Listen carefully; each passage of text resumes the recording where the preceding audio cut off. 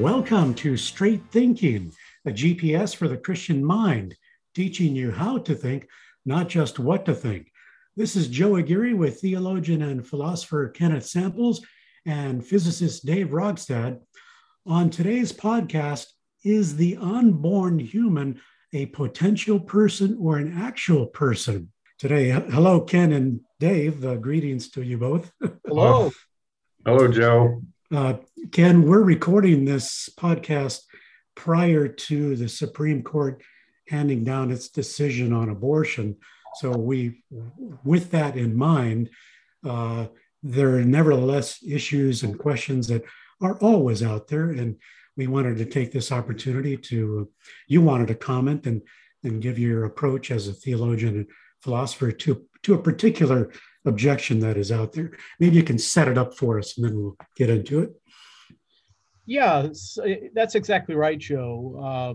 RTB is planning to have a broad response to this, soon coming word from the Supreme Court.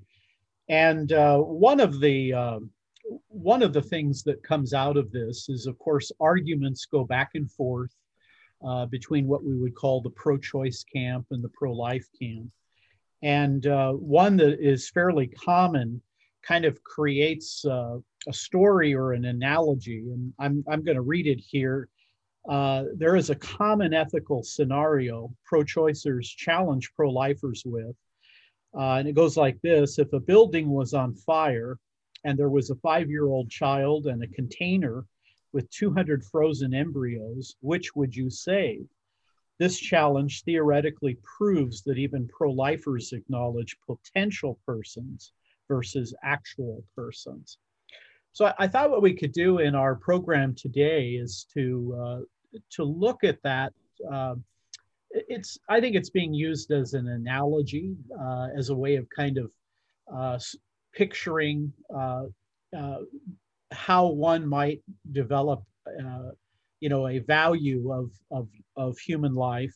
So I think we can evaluate that, and then I'd like to proceed to look at what I think is really the underlying pro-life argument in terms of the unborn human being an actual person. All right, great. Well, thank you for explaining that.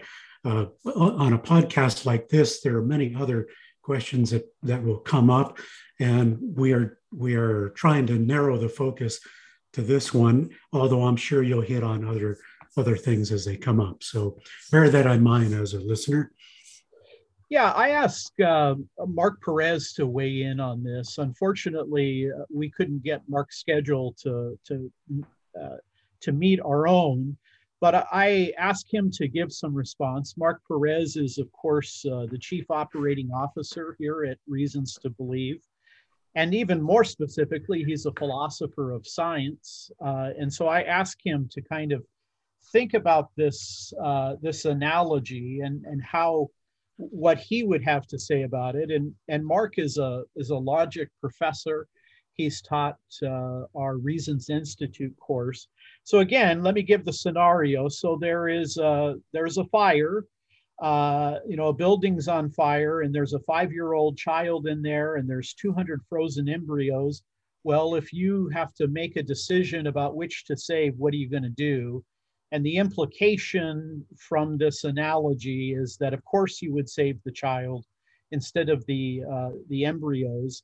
And the reason you do that is because the embryos are potential persons versus the child who is an actual person. Well, Mark Perez made 4 points, and I want to review them briefly and maybe make a couple comments about them. Mark said, number one, the pro-abortion argument as posed in the hypothetical is a red herring.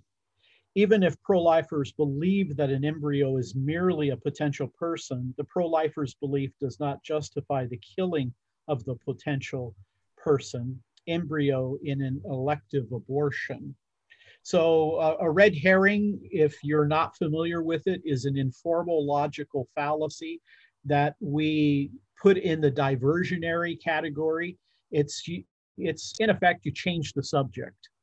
So Mark here thinks that this analogy moves away from the real issue. Then his second point is this. He says the hypothetical argument as posed is analogous. Excuse me, let me read that again. The hypothetical argument as posed is not analogous to the real question. A closer analogy would be if there were 200 embryos in a burning building, should pro-life person take action in an attempt to save them? I think Mark is correct there. I'm going to have more to say about this analogy in just a minute or two, but I think he's right. I think whenever you engage in argumentation, you don't want to slant your reasoning. You don't want to tilt it, deck stacking. You want to present an argument in the most neutral way you can. And I think that that's a powerful point that Mark is making there. His third point, both sides of the debate should avoid the ad hominem and emotionally driven red herrings and instead answer the central question of whether or when the destruction of a zygote or embryo is justified. Again, I think that's a very important point, that informal fallacies kind of, the problem with them is they get your reasoning off the track.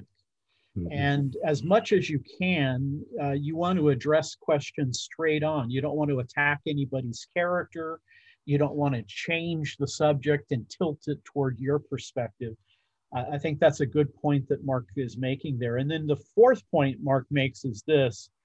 Both sides need to recognize that the emotions they bring to the central questions are likely to lead even the most open-minded people to confirmation bias, vague terminology, and other reasoning errors that degrade charitable, productive discourse.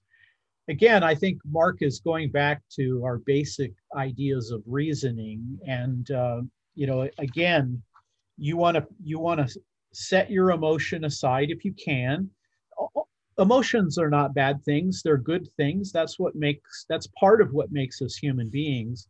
But when you face a question or you're analyzing something logically, you want to try to set aside your emotion or your bias. And I think all human beings have biases. We all have prejudices.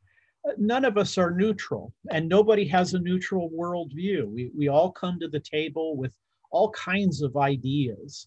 But I think Mark is making some very good points in that be aware that you might really think the pro-choice position is right, or you might be in the reverse, the pro-life position is right. Make sure that you don't push your conclusion forward without careful support, and don't allow your emotions to kind of pull you into that kind of thing. Joe and Dave, comments about Mark's point there, if you'd like. I'm tracking, and I'm right there with you. All right, Dave, how about you? Yeah, I think his point of not being sucked into a different analogy here is exactly correct. I think his analogy is far better. What would you do if you had to save, the 200 embryos, not mixing it with the child? Yeah, I think Mark's offering an analogy that's more straight up rather than kind of tilting it. Now, I had a few additional comments that I'd like to share. And my first point is simply this, that even if one accepts the fire rescue dilemma analogy, now I don't, I think it's faulty, but even if you do accept it, and if you accept the conclusion that one would or should choose the child over the embryos, I still don't think, even accepting it as it is, I still don't think it gives enough reflection to the genuine value of the unchosen. And here I want to develop that a little bit with you. I have a friend I grew up with, his name is Ron, and Ron wanted to be a fireman from probably elementary school. I've noticed that in that particular profession, it's almost like a brotherhood. It's like a calling. I was watching a 60 Minutes program, and it echoed back to 2001 with the Twin Towers, 9/11. The FDNY, the Fire Department of New York, they lost like 350 firefighters within an hour. And of course, that's been some time now, more than 20 years, but many of the children who lost their fathers, their firefighter fathers, have now become themselves firefighters. Wow. This is a very, tradition. It's like a calling in life. Well, I would say that, when you're in a fire, the fact that you can choose one party over another doesn't necessarily show you what's ultimately of value. And here I would offer a couple ideas. The first one is, what if there's two children and one's my daughter and one's my son? Or what if there's my grandmother and my child? If I chose one, does that mean that the other doesn't have any value? And of course, this echoes back to a movie, a very disturbing movie. I'm not necessarily recommending it, though I wish everybody could see a particular clip in this movie. It's called Sophie's Choice.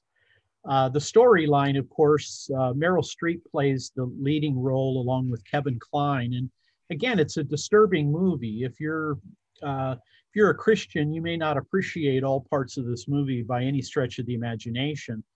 But Sophie is captured by the Nazis, and she has two small children, a son and a daughter. And one of the Nazis comes up to her and first of all, he tries to seduce her. But then he says to her, you're going to have to, your kids are going to have to be sent to the death camp.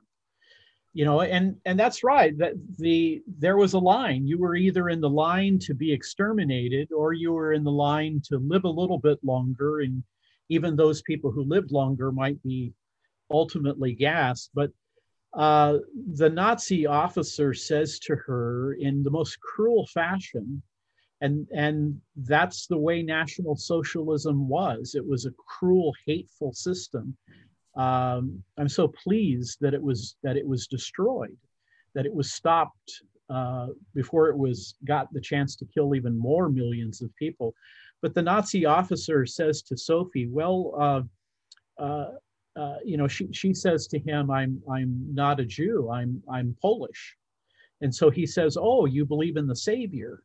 And she said, yeah, I believe in Christ. And I'm thinking to myself, well, what does he care about whether she's a Christian when, he is an antichrist? But nevertheless, that's part of that complex movie. But then he says this to her. He says, well, then choose. You can keep one of your children. The other will be gassed. And of course, she is deeply troubled by all of this. She says, no, don't make me choose. I cannot choose. And he forces her. He says, look, I'll send all of you to the gas chamber if you don't choose. So she ultimately gives up her daughter and chooses to keep her son. Now, in that, and this is kind of what I don't like about this analogy. I don't like analogies that don't allow you to sit back and reflect. It makes you make a choice whether you want to or not. And I think that's part of the logical problem we're dealing with here. But I also think that, Sophie gives up her daughter, but that doesn't mean that she doesn't value her daughter. So even if you accept this analogy as legitimate, and I don't, I still don't think it shows you that the embryos don't have value. Now, a second point I make is, building on that first one, is I don't think the fire rescue dilemma analogy is legit because it creates emotion and it inclines toward reaction rather than reflection. Now in logic, we say there are informal fallacies called slanting or deck stacking.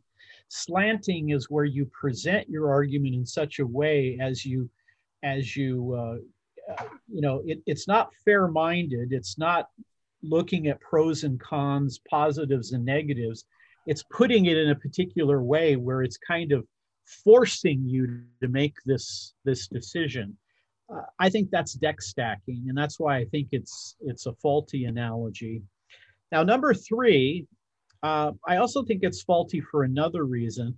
I think, in fact, it's question begging.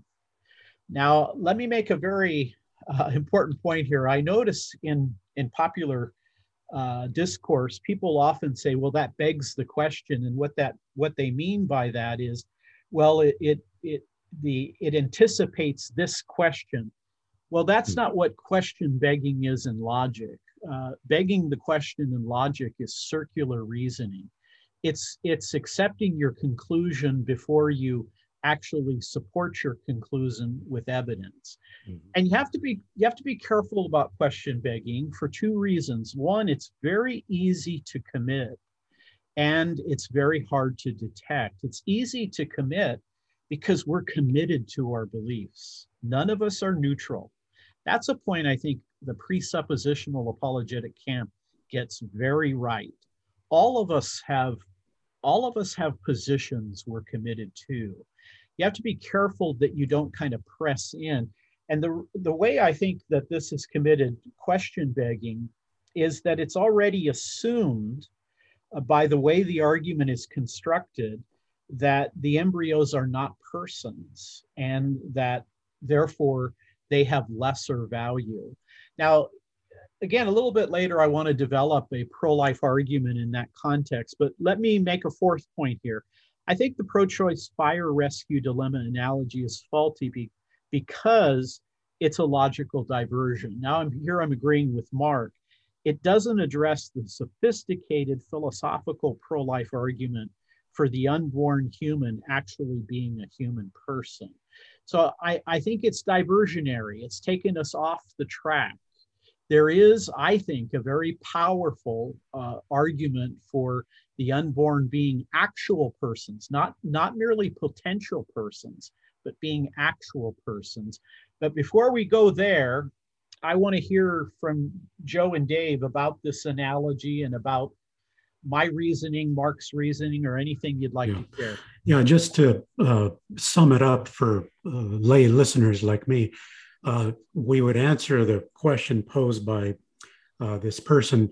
Yes, of course, we're going to save the child, but it does not entail that the embryos are not persons. All of that is diversionary and suffers from logical fallacies, as both you and Mark have pointed out. But it doesn't mean we're not going to go in and save one person and kill embryos. We would like to save everybody, but right. As posed, we had to choose one or the other. That's exactly right. And remember, I mean, even if we go back to Sophie's choice, why did Sophie allow her daughter to be taken? Well, in one sense, she didn't make that decision. That's what totalitarian governments do. That's what evil forces do. They press in on you and force you to act in particular ways.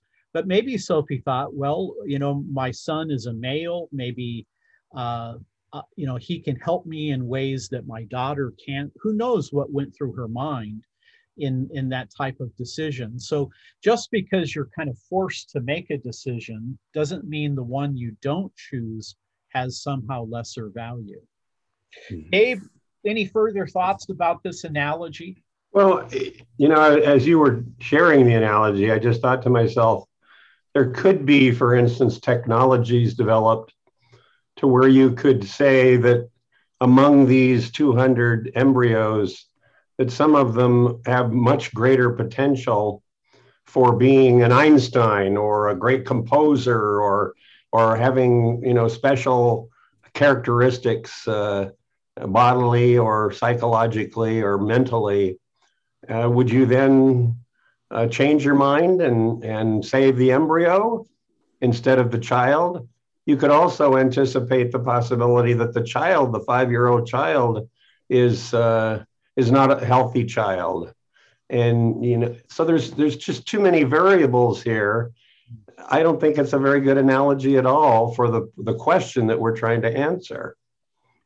Yeah, that's interesting. I hadn't thought of that. That is a helpful idea. And again, I'm not against analogies. I think that analogies are a very natural way that people reason.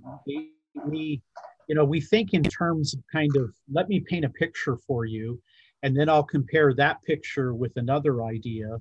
And of course, analogies are always inductive. They're at best probabilistic. And yet we also want to compare what we call points of commonality versus points of disanalogy. So yeah, I think it's a very faulty way of reasoning.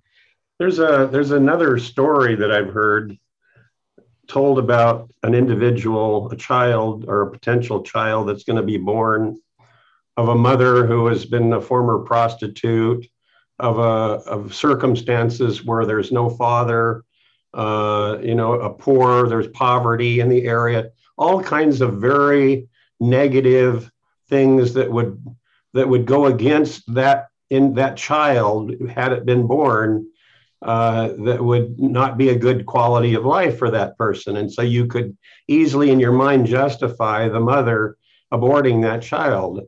And at the end of the story, they say, if you aborted that child, you just aborted Beethoven. Yeah, right. Yeah, and if you think of the number of unborn children that have been destroyed, even just in America, let alone around the globe, you can't help but wonder who would they be had they exactly been? Yeah. Mm-hmm. Well, let me then move to what I think is a very powerful argument, and I want our listeners to give careful consideration to it. I think a good way is kind of setting forth the pro-life view and the pro-choice view. I'm not saying I'm speaking for all pro-life people here, but I think I can speak for people who are major pro-life authors. So, there are Christian apologists who have decided that their career is largely going to be involved in defending the dignity and value of human life. I have a couple friends who work in that particular field. They have training in philosophy, theology, law, and they're kind of at the cutting edge of making these arguments. Well, here are two positions I'm going to set forth. The first one is the pro-life view. And I would say the unborn are human persons by nature or being. The unborn are human persons by nature or being and are undergoing development. So this first argument essentially says that personhood is not something you achieve by developing function. Human personhood is your very nature. Now, the pro-choice position, I think, would be reflected in this way. The unborn are not human persons, but are developing towards that eventuality. So here we are really kind of getting into questions of ontology or metaphysics. What does it mean to be a human being? What does it mean to have humanity? Now, here I'm going to give you some quotations by one of my friends, Frank Beckwith. I met Frank many years ago when I worked at the Christian Research Institute. Frank is a philosopher. He is a professor of philosophy and church-state studies at Baylor University in Waco, Texas.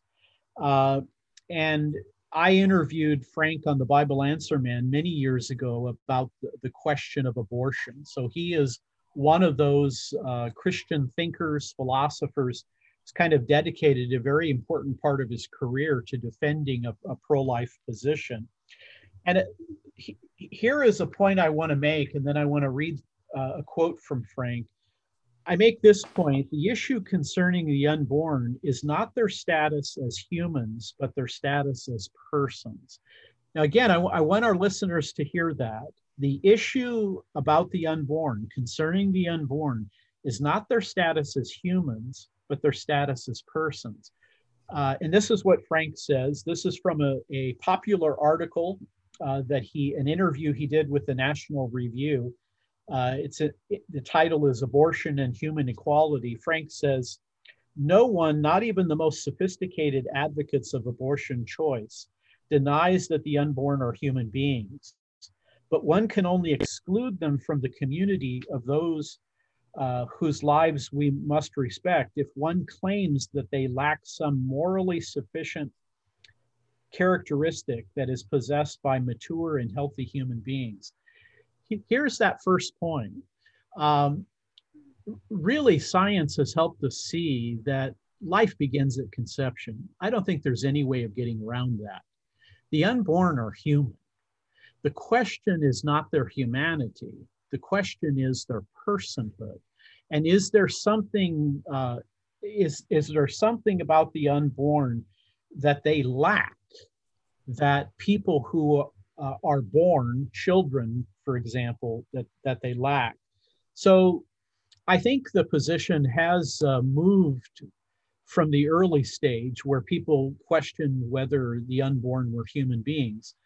I think science tells us from the moment of conception, we have human beings. Ultrasound, all of these advanced technologies have helped us to see the growth of the unborn human within the womb of the mother.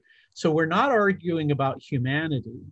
On a sharp level of debate between pro-choice and pro-life, it's about whether they're persons. That's Peter Singer's point. He's a professor of bioethics at Princeton University. One of the arguments he brings to bear is that the unborn, they're not persons. They don't have self-consciousness. They don't have an awareness. He even argues that that's true of babies. He says that up until 2 years old, children don't have self-awareness, so they're not really persons.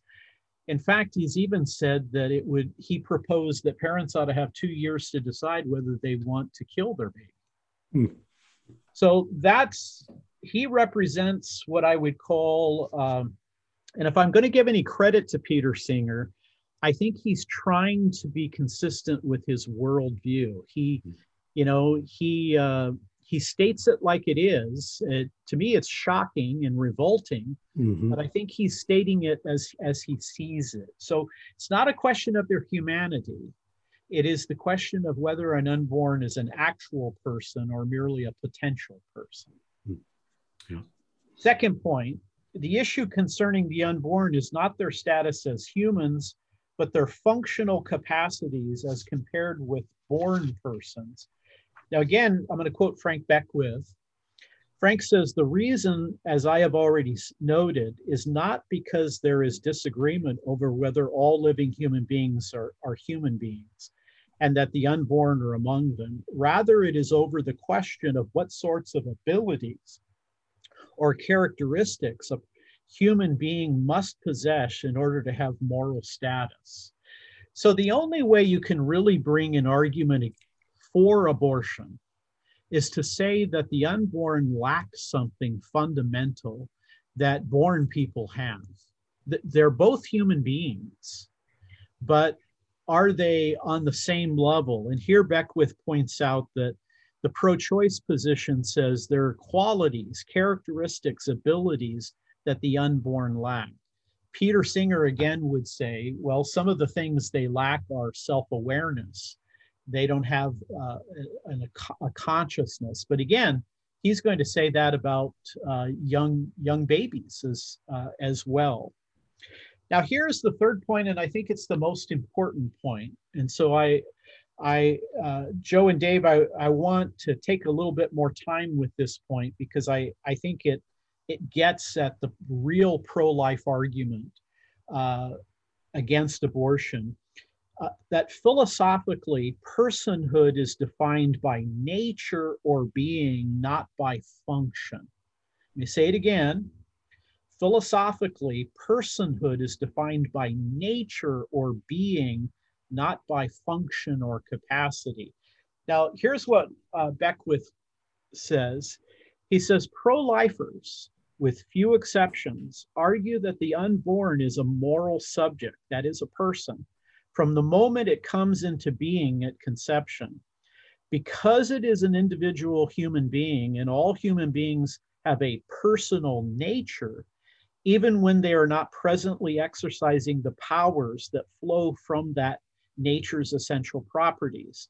These essential properties include capacities for personal expression, rational thought, and moral agency.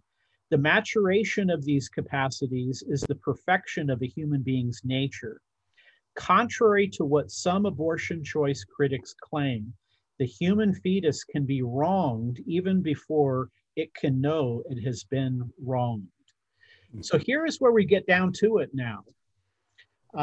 When pro-choice philosophers and pro-life philosophers debate these issues, it's not about functional capacities. It's about whether we have a nature, a human nature that is a given.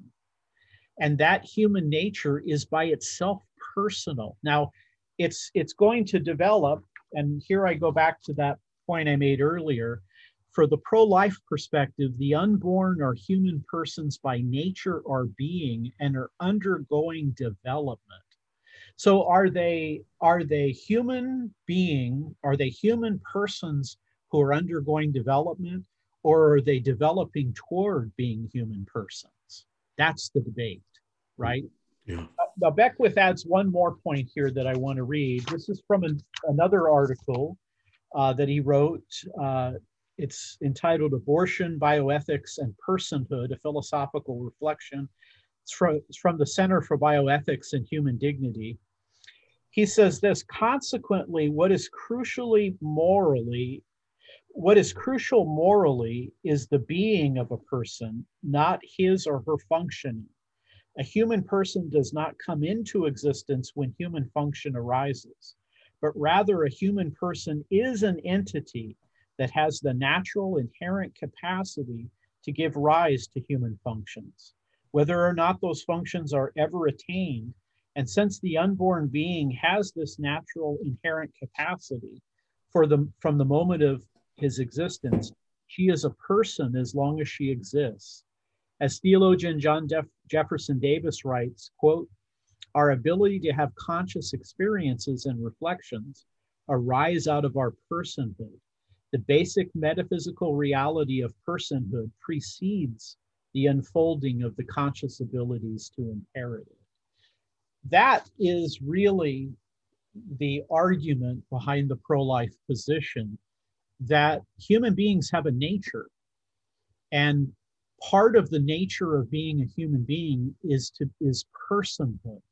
And personhood is given, it is not developed toward. So it's true that the unborn child and even babies are growing in development, but they're not growing toward being a person. They already have a personal nature by being human. And that personal nature is then going to lead to capacities for self-consciousness and reasoning and rationality. So in many respects, I think what we can say here is it comes down to worldview. Mm-hmm. From a Christian worldview, we believe that we have a human nature. It's made in the image of God. It's made to know God, to love God, to serve God, and therefore is already of a personal nature. It's not like an animal nature. It's a human nature. So I think what's problematic about the analogy that we saw earlier is that it kind of ignores kind of that deeper discussion of what is a human being. And I think that in many respects is what gets at it. In fact, here's a quote from J.P. Moreland, who is a Christian philosopher, and another friend of mine and a friend of RTB. Moreland says this: it is because an entity has an essence and falls within a natural kind that it can possess a unity of dispositions, capacities, parts and properties at a given time, and can maintain identity through change.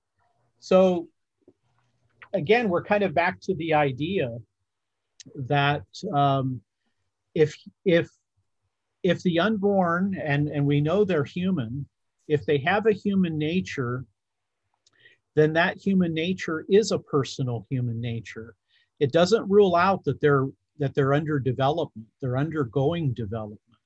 But what the pro life position denies is that somehow they're developing toward personhood, rather they're persons undergoing development already. Mm-hmm. Yeah, that's very helpful. The explanation of personhood by nature and by being, because if you look at the other view from pro-choice perspective, that it relates to our functional capacities, could you not say that there are people who lose their functional capacities? Let's say somebody is comatose for a time in the hospital. Are they no longer persons because they've lost all this function? Or you could also say there could be robots or computers that far exceed human functional capacity, but we don't consider them superior, or maybe there are people who do. I don't know, but you see what I'm getting at there, Ken?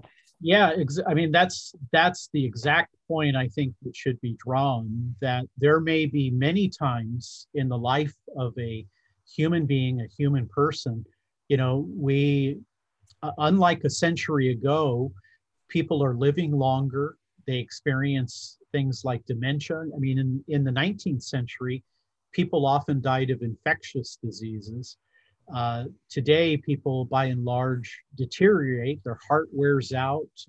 One of their organs wears out. There may be times where a person is comatose, where a person doesn't have these capacities, but that doesn't remove their humanity. And of course, this echoes back to previous times. Again, in the 19th century, the idea of vivisection, the idea of, should we eliminate people who don't have, maybe they have Down syndrome, maybe they have other problems. I think this really gets deeply into the Christian view of creation, the Christian view of the Imago Dei.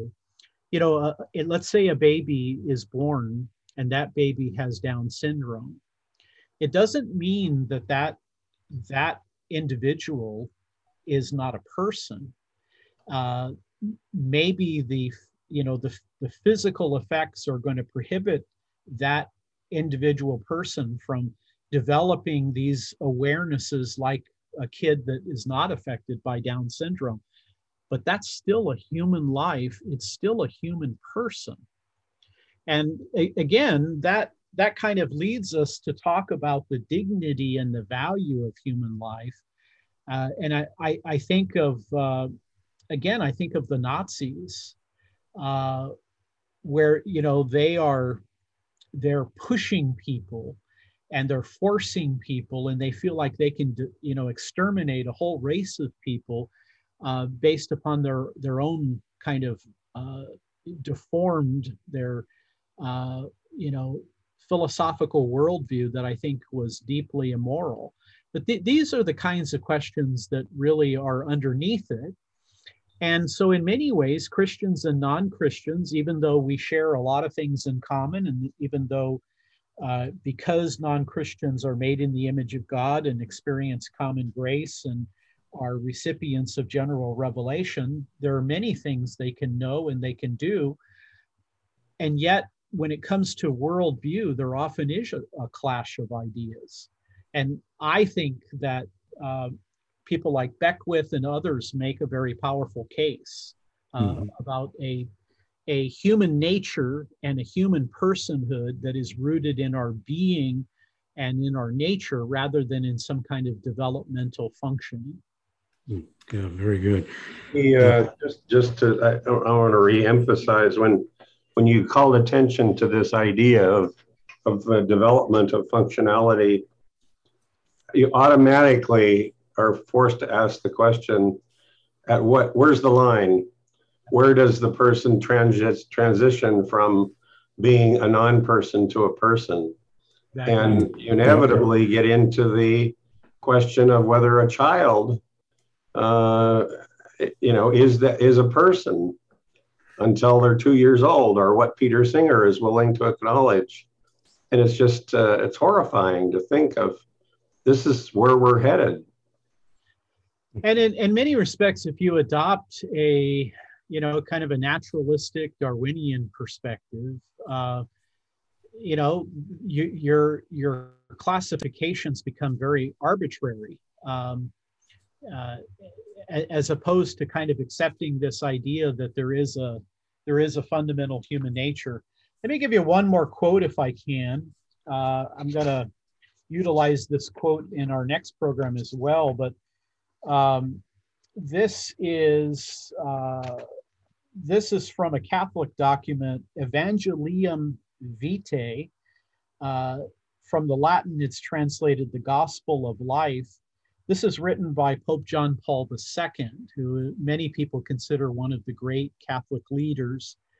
John Paul, by the way, has now become a saint. So he's not only JP2, John Paul II, but he is now considered a saint. This is from Evangelium Vitae, number 2, under the title, The Incomparable Worth of Human Beings. The uncomparable worth of human beings. Man is called to a fullness of life which far exceeds the dimensions of his earthly existence, because it contains in sharing the very life of God. The loftiness of this supernatural vocation reveals the greatness of the inestimable value of human life, even in its temporal phase. Life in time, in fact, is the fundamental condition, the initial stage, and an integral part of the entire unified process of human existence. It is a process which unexpectedly and undeservedly is enlightened by the promise and renewed by the gift of divine life, which will reach its full realization in eternity. And think about that for a moment, the incomparable worth of the human person. The Christian worldview, and of course, Catholics and Protestants, I think, share the same worldview, same basic worldview, even with the differences that they have doctrinally. But the incomparable worth of a human being, it's because they're made in God's image, because they were made with the very purpose to know, to relate, and to love God. And their temporal existence here is only a part of that. Mm-hmm. They will exist into eternity. And could I say, by the way, that I think a lot of times when the problem of evil is raised, a lot of people would say, well, why does God allow that child to suffer? Or why did God allow this bad thing to happen to these people? But oftentimes the context is that this life is all there is. If there is a purpose for our life that goes on into eternity, then this time of suffering would be looked at very different in the context of eternity than it would be this life is all there is. So again, I want to underscore, I think the fire, who you would rescue in the fire analogy is faulty. And I think one of its fundamental problems is that it ignores a very sophisticated argument about what a human nature is, that it is in fact personal. Very good. Well, I found that very helpful, Ken. Thank you. I certainly hope our listeners do as well. We're going to talk a little about some more of these kinds of ideas on the next podcast. So be sure to stay tuned for that one. And let us know your comments and questions. You can reach Ken via his Twitter handle at RTB_K-Samples. In fact, some of you have commented. We've been pleased to read your comments. And here's another one that's come in. I took my logic course with Ken Samples a few years ago at Biola and fell in love with his books, 7 Truths That Change the World and A World of Difference. These books are resources that I return to time and time again, as they are packed with incredible nuggets of wisdom. Chuck McWhorter. Well, Ken, you can't get a much better endorsement than that. Huh? I didn't have to pay anything. But by the way, Joe, that reminds me, I'd like to offer a couple sources if we could. Please. Frank Beckwith has a book entitled Politically Correct Death. Answering the Arguments for Abortion Rights. A second one by Beckwith, Defending Life, a Moral and Legal Case Against Abortion. And my own book, without a doubt, has a chapter entitled, Don't I Have a Right to Do What I Want with My Own Body? So thanks for those gracious words. I didn't even have to pay to get that done. That's pretty nice. All right, we appreciate it. So keep those comments coming. You don't miss any episodes of Straight Thinking. You can subscribe to the Reasons to Believe podcast on Apple Podcasts, Podbean, and Spotify, and you'll get an episode delivered to you each week. That's going to wrap it up for Ken Samples and Dave Rogstad. This is Joe Aguirre with a reminder that the goal of apologetics is not victory, but truth. Thanks for listening, and join us for the next edition of Straight Thinking. Thank you for listening. Your prayers and financial support are reaching people with reasons for faith in Jesus Christ, our Creator and Savior. To allow Reasons to Believe programs like this to continue, make your gift today at reasons.org.